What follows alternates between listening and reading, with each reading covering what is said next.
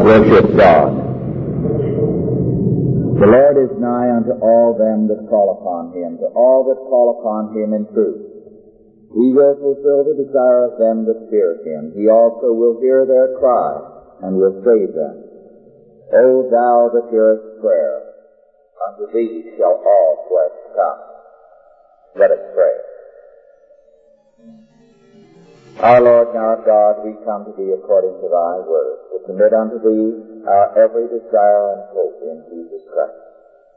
We thank thee, our God, that thou art he who dost rule and overrule in our lives, that thou hast governed us in spite of ourselves, and hast brought us to a goodly place.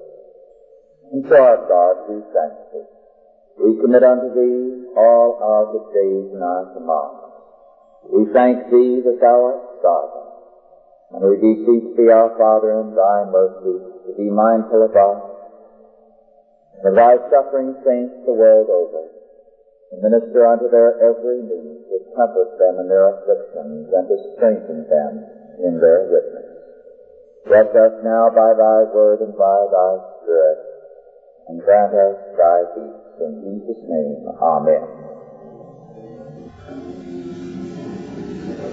Our scripture is Isaiah 45, verses 20 through 23. Salvation and sovereignty. Isaiah 45, verses 20 through 23. Salvation and sovereignty.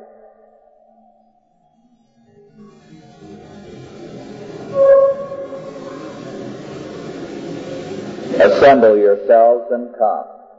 Draw near together, ye that are escaped of the nations, that they have no knowledge, that set up the wood of their graven image, and pray unto a God that cannot save. Tell ye, and bring them near. Yea, let them take counsel together. Who hath declared this from ancient times? Who hath told it from that time? Have not I, the Lord? And there is no God else beside me, a just God and a Savior. There is none beside me. Look unto me and be ye saved, all the ends of the earth. For I am God, and there is none else. I have sworn by myself, the word is gone out of my mouth in righteousness, and shall not return. That unto me every knee shall bow, and every tongue shall swear.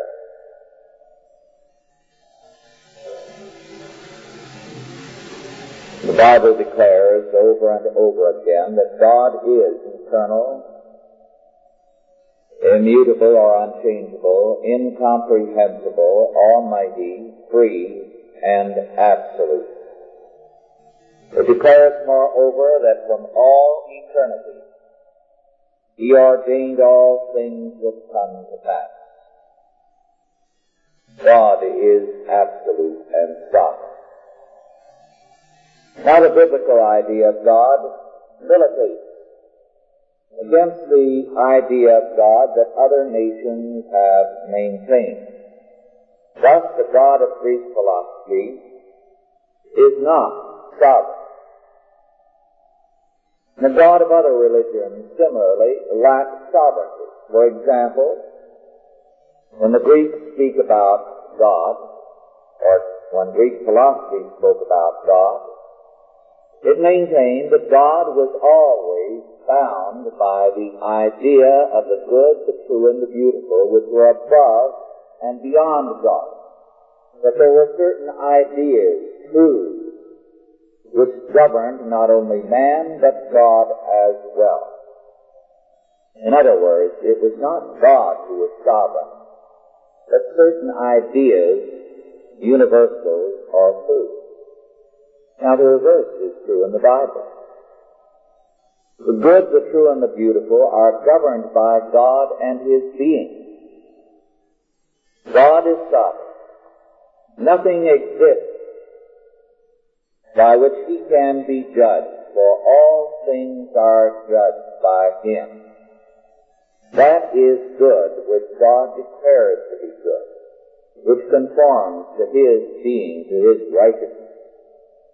That is true which He declares to be true, which conforms again to His being, and the same is true of the concept of the beautiful. God is the principle of all justice. When we studied the name of God some time ago, we saw that God declared this from the beginning. When Moses asked God to define Himself, God refused, saying, I am that I am. Thou shalt say unto the children of Israel, I am hath sent me. God's name, Jehovah, is simply, I am that I am, or it can be translated, He who is. God cannot be defined because He is the principle of definition. The so-called definitions of God are simply a catalog of His attributes. Thus, we must say that God is the only true existentialist, because He alone is self-existent and can be understood only in terms of Himself. Now, this makes clear what existentialism is. It is simply the outworking of the original sin of man to be as God. Because the existentialist, such as Sartre, says that man has simply existed. No essence, no nature. No one has made him. He is.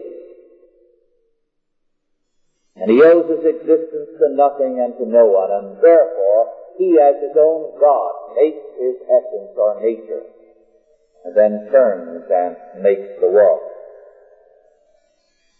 This, of course, is attempting to say that man is his own God. Because God is sovereign, He can save man, and only He can. This is the point of our text. God declares emphatically to all the peoples of the world that their idolatries, their religions are false, because they pray unto gods that cannot save. Only a God who absolutely creates, governs, and determines all things can save.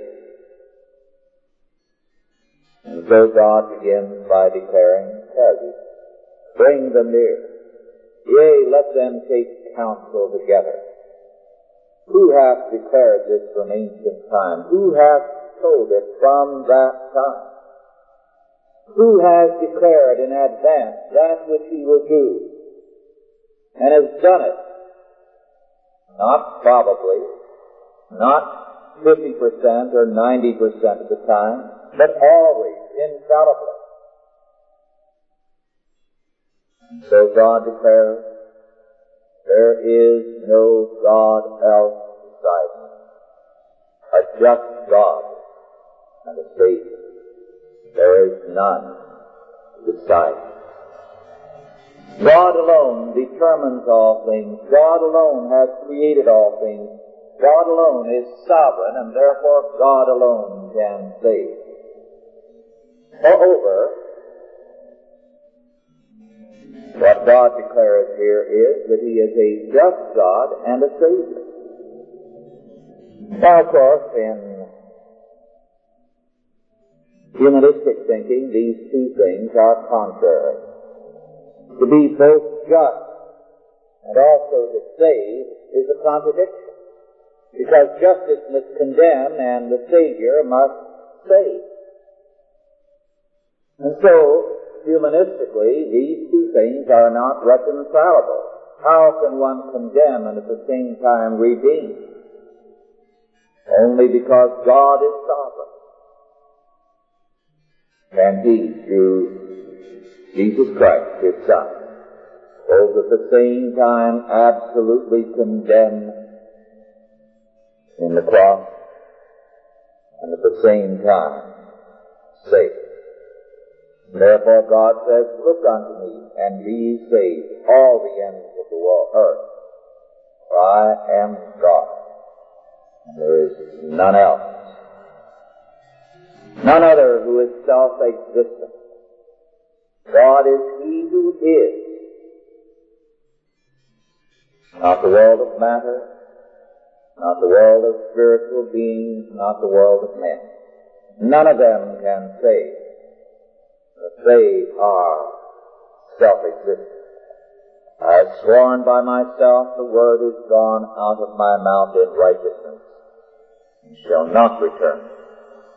But unto me every knee shall bow, every tongue shall swear.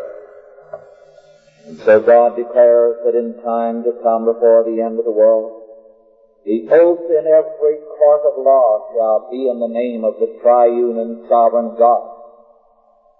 And whether men believe or not, they shall bow at the name of God, because He shall prevail. His righteousness and truth shall cover the earth as the waters cover the sea.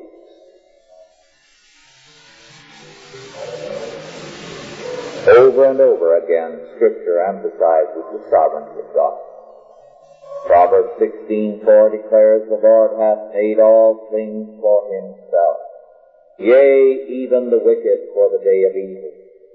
Zechariah 10:4 declares, out of Him came forth the corner, out of Him the nail, out of Him the battle bow, out of Him every oppressor together.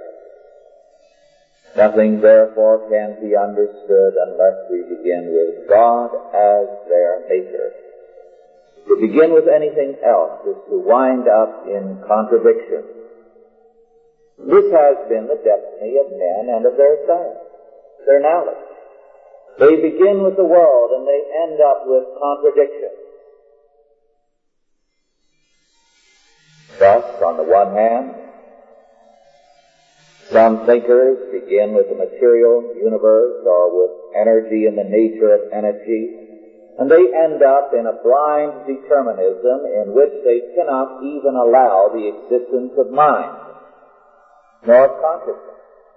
And they speak of mind and of consciousness as an epiphenomenon. Others, beginning with historic humanism's emphasis on the freedom of man, must emphasize absolute freedom and therefore deny what their fellow humanists are affirming in the way of determinism. Over and over again, this dichotomy has been apparent in human thought. Thus, at the very beginnings of Greek philosophy, we find this fact. Thus, Heraclitus, writing about 536 to 470 BC, saw the mutability, the passing away, the changing of all things. And he declared, and I quote, it is not possible to step twice in the same river. It is impossible to touch the same mortal substance twice through the rapidity of change. They scatter and again combine, and approach and separate. All things, Heraclitus held, are random and changing. He said, and I quote, the fairest universe is but a dust heap and piled up at random. Those who step into the same river have different waters flowing ever upon them. Unquote.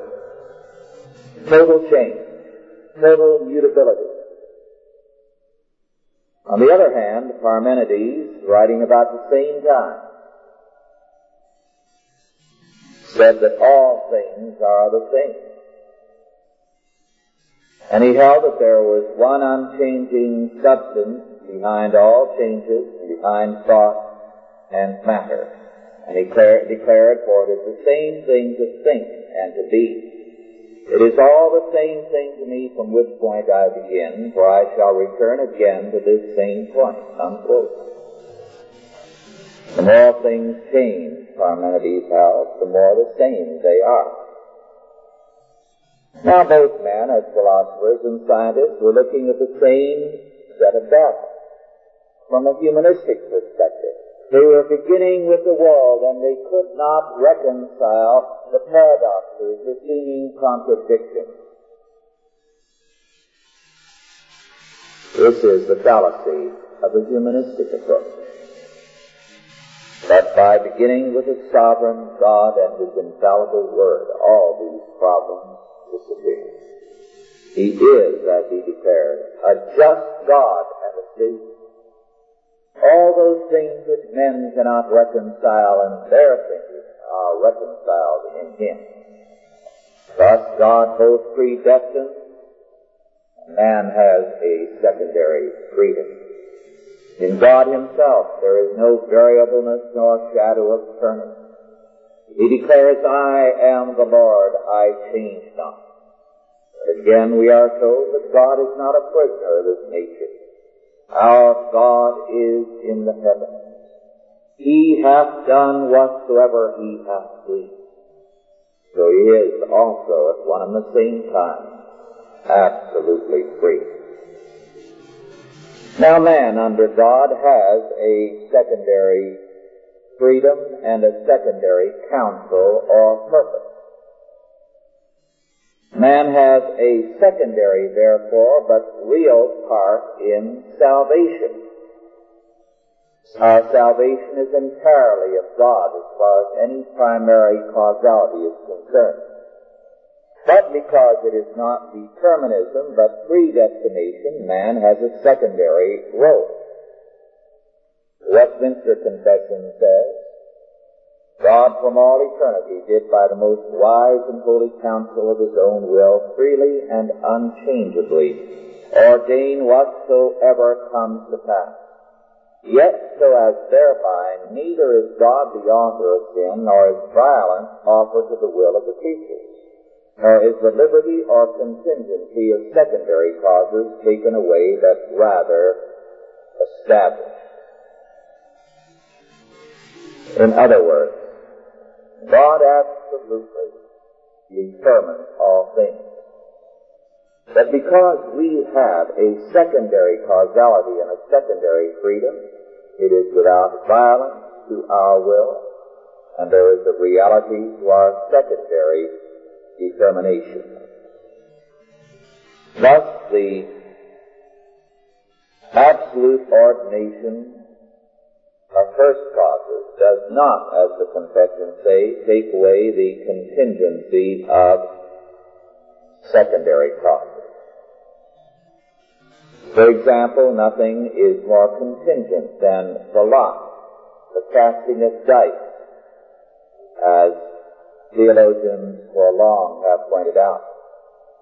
But Scripture tells us the lot is cast into the lap, that the whole disposing thereof is of the Lord. Existentialism, however, requires an absolute and primary freedom for man.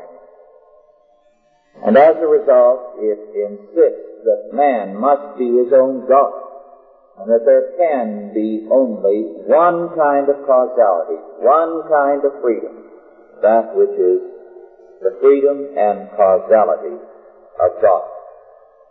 John Paul Sartre has said in his book Existentialism and Human Emotion, and I quote, "The best way to conceive of the fundamental project of human reality is to say that man is the being whose project is to be God. God, value, and supreme end of transcendence represents the permanent limit in terms of which man makes known to himself what he is. To be man means to reach toward being God. Or if you prefer, man fundamentally is the desire to be God. Man is thus alone. He must be his whole universe. And as a result, since man is alone and is his whole universe, Sartre must discard all meaning. He wants total existential freedom. He has no principle of definition outside of himself. He begins, therefore, with nothing but being. But then Sartre says that since man cannot live as an anarchist, since Sartre is a socialist, he must surrender his being to society. He must seek his death in the mass. And so, he says, man must annihilate his own being. And he declares, we can understand, after these remarks, that the abstract ontological desire to be is unable to represent the fundamental human structure of the individual. It cannot be an obstacle to his freedom. Freedom, in fact, is strictly identified with annihilation. The only being which can be called free is the being which annihilates its being. Moreover, we know that annihilation is lack of being and cannot be otherwise. Freedom is precisely the being which makes itself a lack of being. Unquote. What he is simply saying is the only way to be existentially free is to commit suicide, in effect. To become so much a part of mass man that you no longer have any being, to become, as it were, nothing but a nail or a board in a building.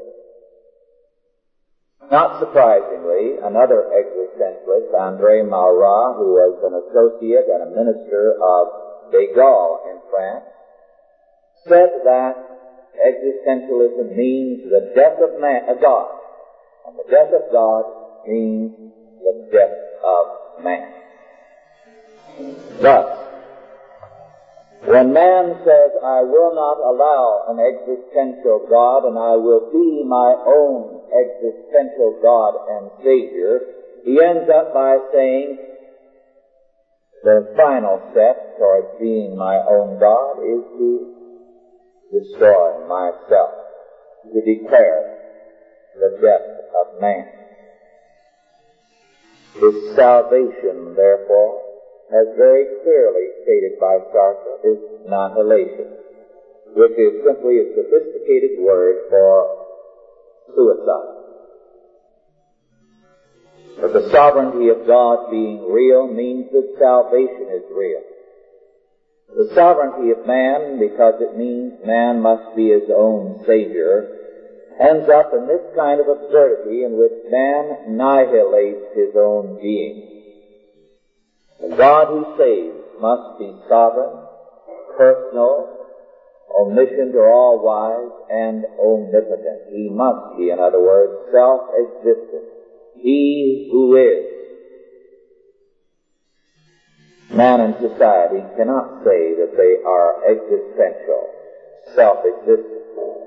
But existentialism leads them to make this claim. Now, the God of Scripture is beyond this world. He is transcendental. But the gods of existentialism emerge out of this world. They rival man, and therefore they can only obliterate man. They cannot allow him a secondary freedom. The most popular book among intellectuals this past year was E.F. Skinner's Beyond Freedom and Dignity, which was a behaviorist call for the suicide of man.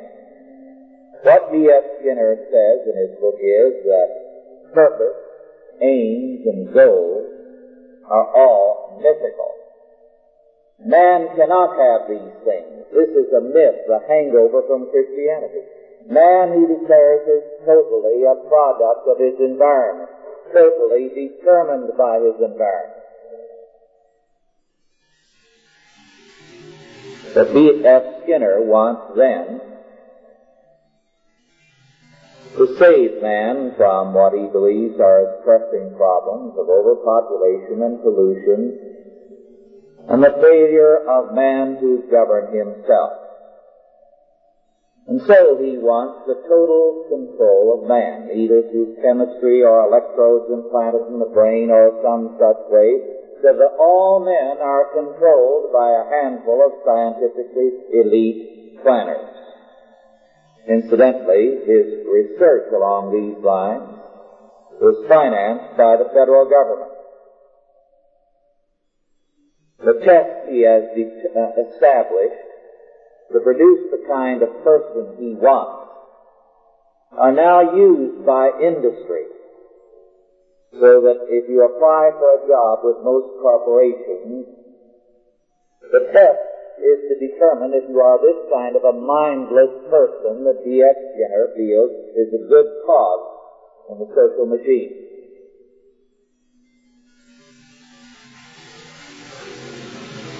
But how are Skinner and his associates going to escape with sane determinism, with sane, total, and absolute mindless control by their environment? Very significantly, another group of humanists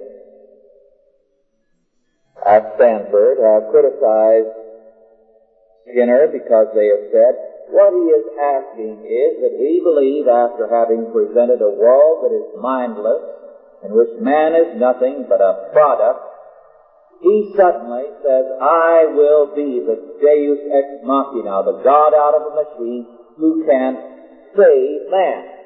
So he is at one and the same time one of us, and then he is suddenly a God who is over us. And they are right. But of course, the solution that the Stanford thinkers offer is precisely the same thing. Their only argument with Skinner is, who is going to be the God over the mob? The salvation of Skinner is total control, total slavery. It is to make us give them mindless, purposeless obedience to the new gods of being. Salvation by anyone other than the sovereign God of Scripture is simply that.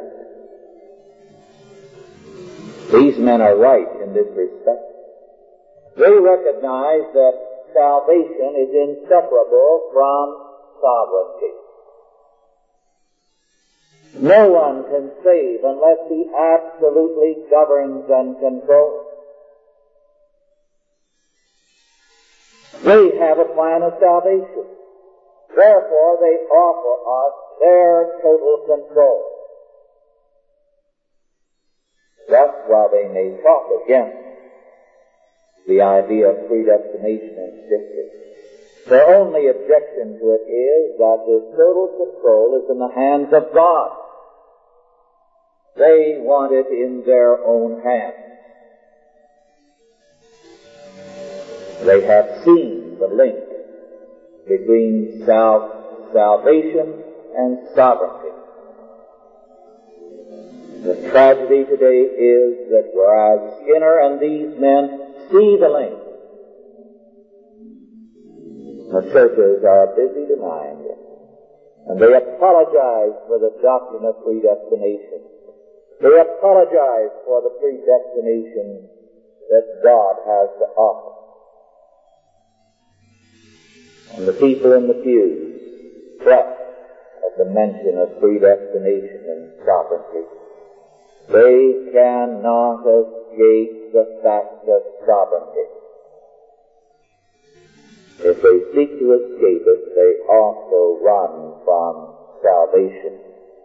And if they will not have God to be sovereign, men like Skinner will be sovereign over them. Let us pray. Almighty God, our Heavenly Father, who of thy sovereign grace and mercy hath redeemed us through Jesus Christ, thine only begotten Son, make us strong by thy Spirit and thy word, that we may challenge and shake down all the false gods with their false claims to sovereignty and salvation, that thy saving power may stand forth, that thy truth may be declared unto this generation and the generations to come. We thank thee that thou hast called us to be thy people, that thou hast commissioned us to serve thee. Make us strong and effectual, O Lord, in the commission of our Father. In Jesus' name, amen. On our lesson.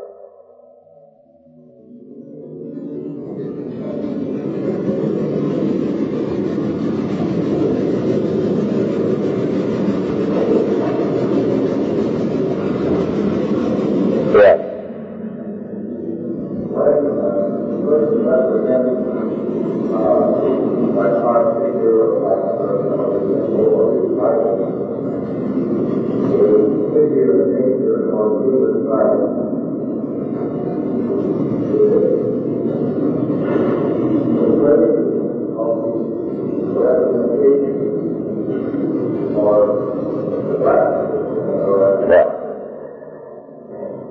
The Scripture forbids all representation that has a religious purpose that is connected with worship. In the temple, as in the tabernacle, there were various representations of things and figures and trees and plants. These had a purpose of beauty, not to be worshipped, and therefore they were legitimate. But anything that is used in terms of worship is strictly forbidden.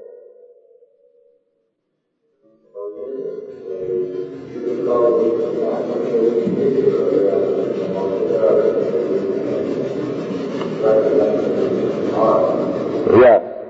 In such cases, the art has a purpose in terms of worship, and therefore it is forbidden. Now, we do know from the Scripture that there were actual, realistic representations in the tabernacles, in the temple, the brazen bulls of the laver, the pomegranates, the various flowers and plants that were portrayed in the tapestry and in the various furnishings. None of this, however, could be associated with the altar. The altar could not even have the handiwork of man.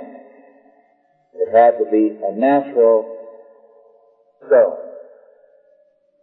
Because where worship is concerned, man has nothing to offer, he receives. Yes.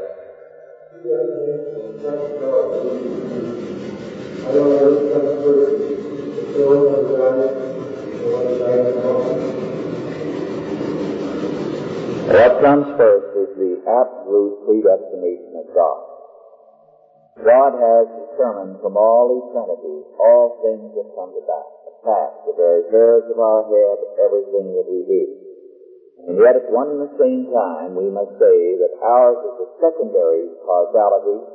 It is real, just as we are real. So the priority belongs, of course, to the first cause. But it does not eliminate the reality of the secondary cause. Now this is a difficult thing, but it's hard to follow the thinking here. But without this, thinking becomes impossible. You end up in blind determinism, mindlessness, and you have to say man is not real, thinking is not real, nothing is real.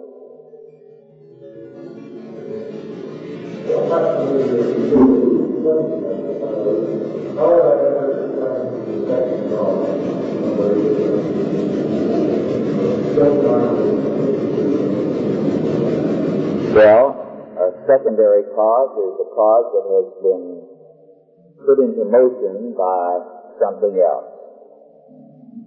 In other words, you did not make yourself. You were born of your parents. So that you are not your own maker. Your parents in turn were born of someone else.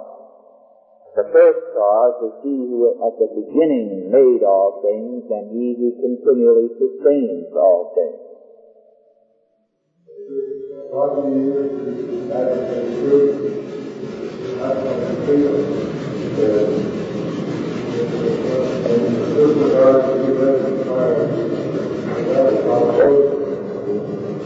It is still free because you do it without violence to your will. Now, God from all eternity decreed that you are going to be here today. And yet no one forced you to come, unless maybe your wife, but I doubt that she could. You see. You came of your own free will because you chose to come. So it was without violence to your will. It's because of the reality of the secondary causes. No. Yes. Yes, you do. You have the freedom to be yourself, you see. What you are doing is to confuse secondary freedom with primary freedom. Primary freedom is freedom which is totally without any government from any extraneous source. And God alone has absolute freedom. God alone does all things without reference to anything else. But your freedom is limited by a great many things.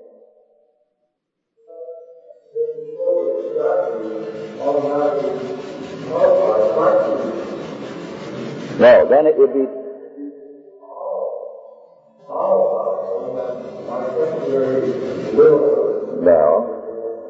No, you see, you are insisting on defining freedom only in terms of primary freedom.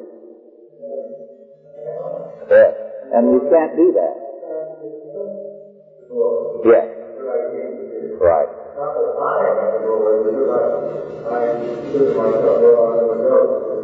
Yes. All right.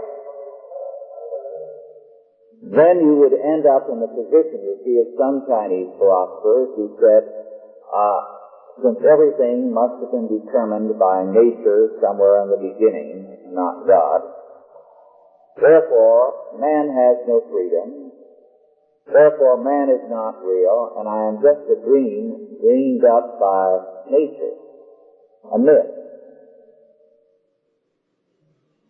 You see, you eliminate yourself if you take away your secondary freedom. You would have to say, then I am mindless, I am purposeless, since everything was predetermined.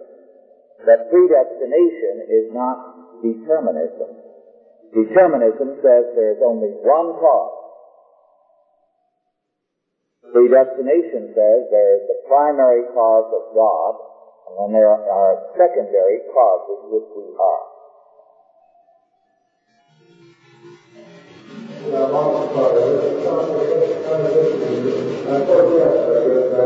No, you see, the problem is that for so long our education and our training has been so totally humanistic. And humanism insists that man is God. But we have come to think only in terms of one kind of freedom. Now, of course, earlier, the humanists would not push the limits of that freedom, but now he has to push it to the limits because he is being logical. And therefore, he has to say it has to be a total freedom, like the freedom of God, or I am not free. Yes. Did you want to contribute something to this?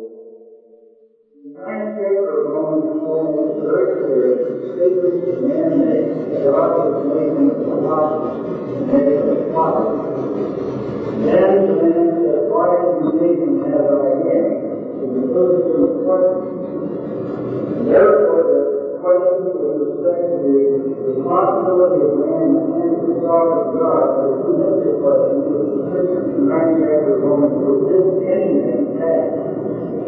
Therefore, the manufacturer Romans forbids the action of the human assumption. It says, if you are predestined, you can't possibly be responsible. The answer is, you are blaspheming humanism against God. Because that question is all after we predict that question is great to read because it knows based on very deep. It's like saying, what would I do if there were no God? And that's what would the universe be like if there were no God? That's what the meaning is.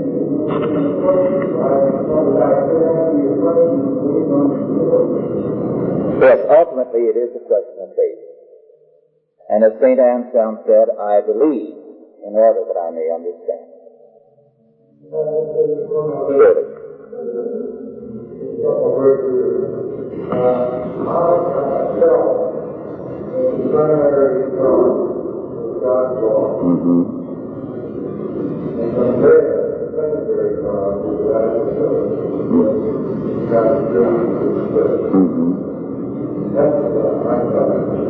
Correct.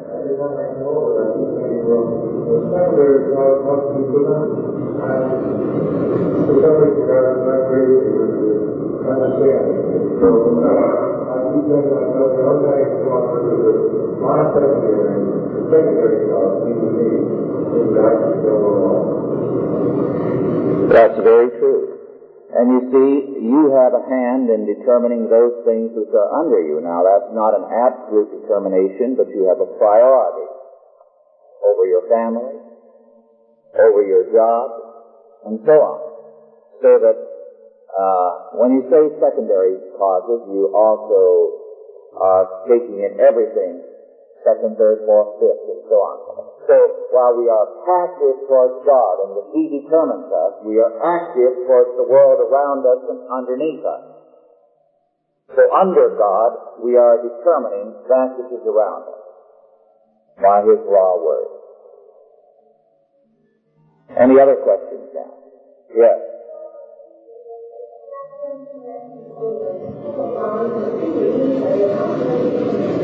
I didn't quite hear that. Yes. Delve means? No, dig.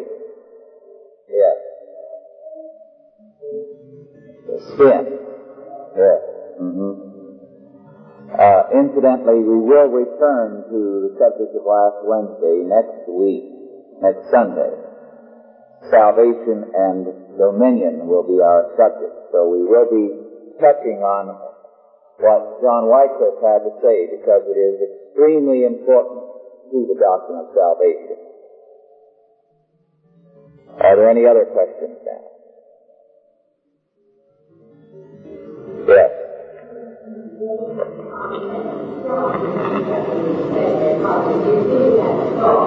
Yes. We have choice and we have responsibility. Yes.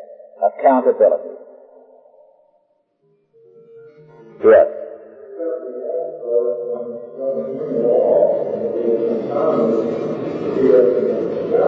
No.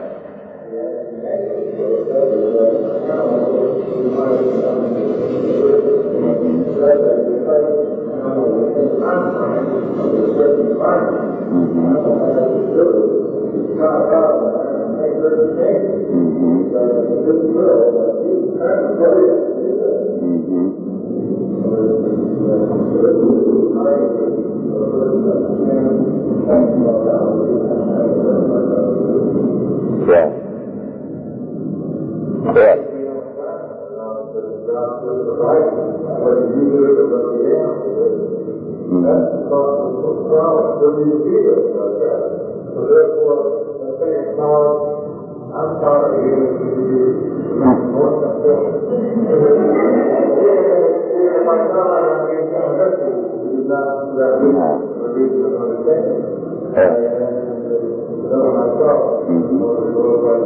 It's not easy to understand, but it does require faith to understand. We understand it by accepting that it is so, and then, little by little, the understanding follows. Yes.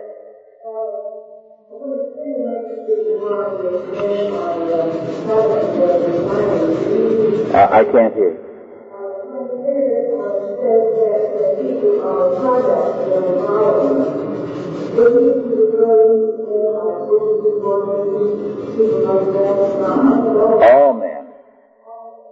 All men. Skinner feels that men are simply a product of their environment, that purpose, mind, goals, and all these things that speak of mind and consciousness are irrelevant in any discussion of man. He is a total behaviorist.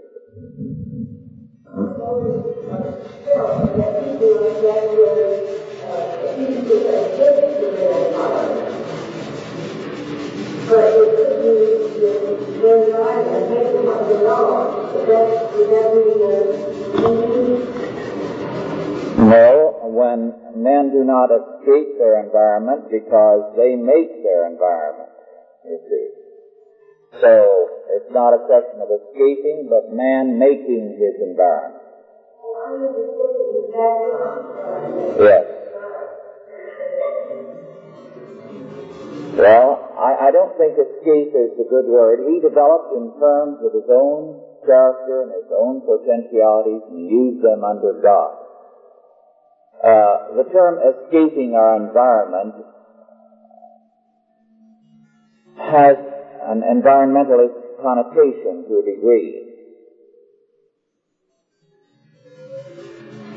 Washington chose to do certain things and did them. Others who were in the same environment chose not to do them. Very often you can find twins of equal talent and ability, identical twins, and one will choose one course and the other will choose another.